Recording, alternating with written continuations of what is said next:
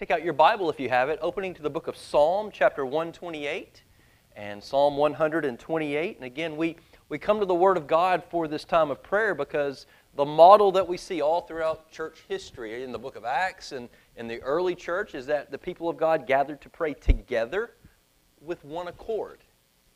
And that's always kind of the difficulty in corporate prayer, isn't it? Because we all have our own private prayers and we pray very differently. We pray for very specific things in our private lives, and each of us do it differently. So when we come together, what is the likelihood of us being able to pray with one accord, with like-mindedness, focused upon the same thing? It's not really reasonable to assume it's going to happen. So we come to the Word of God and let a Bible text each week shape our prayers, shape our thoughts to God. I think that's how they did it in the early church, and that's how we do it together. And so this morning we're in Psalm chapter 128.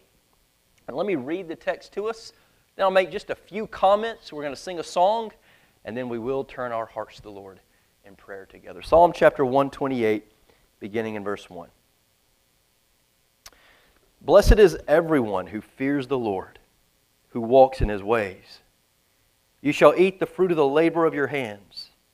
You shall be blessed, and it shall be well with you. Your wife will be like a fruitful vine within your house. Your children will be like olive shoots around your table. Behold, thus shall the man be blessed who fears the Lord. The Lord bless you from Zion. May you see the prosperity of Jerusalem all the days of your life. May you see your children's children, and peace be upon Israel. All right, well, there's a lot here in Psalm 128. There have been sermons preached that take so long. Many multiples of sermons on it. We're just going to kind of bring it down in just a few moments. What is this text about? Here in Psalm 128, I want to focus upon one specific topic here, and that is the fear of the Lord, because that's really the overarching theme here. What does this psalm teach us about the fear of the Lord? Well, it's this, that is the place of true happiness. In this life, as we are seeking to find our happiness in this, that, or the other, it's all vanity. True happiness is found, satisfaction, joy is found really in only one place, in the Lord and in a proper attitude to the Lord, which is one of fear. Now, when we talk about the fear of the Lord, a lot of times we hear that word fear, and the thing that comes to our mind immediately is terror, like I am afraid, like fear of the Lord is, and I'm going to run away. Well, certainly God is holy, certainly God is righteous, so much so that every time someone came into the presence of a manifest presence of God or in Christ Jesus Himself, oftentimes they would cower. Oftentimes they would fear. They would say things like, "Get away from me, Jesus," because He is so supremely holy. But the fear of the Lord does not necessarily mean that we're just to walk around being afraid of God. For us who are children of God through Jesus Christ, the fear of the Lord is more of an attitude of trust. It's to trust the Lord, but with an attitude of reverence, an attitude of awe. Not to trust the Lord the way some people talk about it, right? A lot of times you'll probably get counsel from people, well, you're going through this hard time, just trust in the Lord. And that sometimes comes across so shallow, as though it's just something to do. Fearing the Lord is to be gripped by who He is, to be gripped by the fact that He is sovereign, by the fact that He is holy, by the fact that He is in control of all things, and by the fact that He is good. To be so gripped by that you bring that into whatever circumstance of life you're going through, and you ultimately trust Him. That's the fear of the Lord. Now, the great difficulty that those in the psalmist's day and we have is that we live in a world that is telling us, and probably even as you sit here this morning, this is kind of going through your mind. I hear what you're saying. This is church on Sunday morning. Yes, the fear of the Lord is where our happiness is found.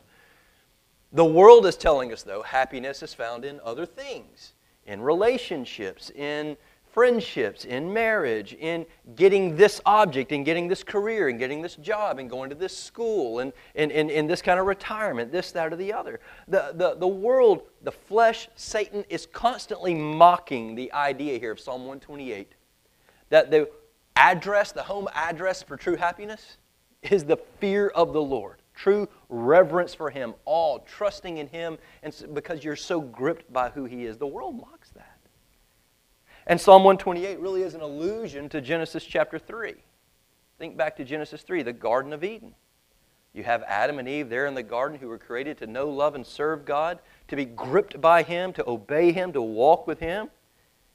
And then you have a serpent who comes in, and what does the serpent say? Listen, man, this Creator of yours, this God, is so binding and restrictive. He's told you you can do this and you can't do this. You can't eat of the fruit of this tree, right? We know that. And what did the serpent say? And the reason why is he's holding back. He knows that in the moment you eat of this, you will become like him. And so he doesn't want you to have that. He doesn't want the fullness of life. He doesn't want you to enjoy all that he is. He's holding back.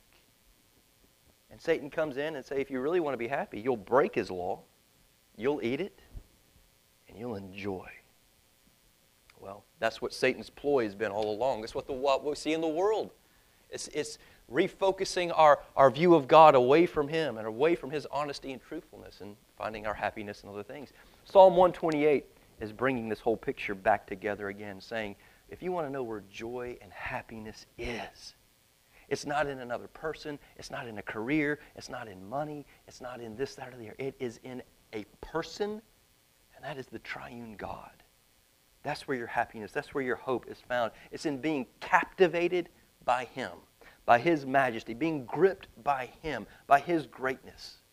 Because we read in the New Testament, it is from Him and Him alone true blessing comes. And you know, maybe this morning that's where we've gotten it wrong this week. It's not because we don't know these things. It's not because we've never heard that the fear of the Lord is the beginning of wisdom. What is wisdom? It's wise living that will bring me joy and happiness. The fear of the Lord is the beginning of it. It's not because we didn't know that. But it's because the world, our flesh, Satan, mocks that idea and says, God is not that great.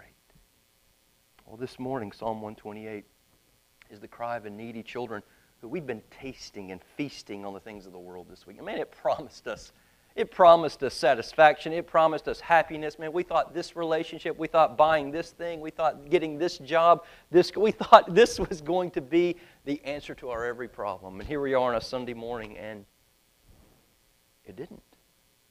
Psalm 128 refocuses us and says, fear God, know Him, trust Him, walk with Him. And the promise of this psalm, we're not going to go into it, is that this blessing of happiness affects every sphere of your life. He talks about marriage. He talks about your work. He talks about in your worship.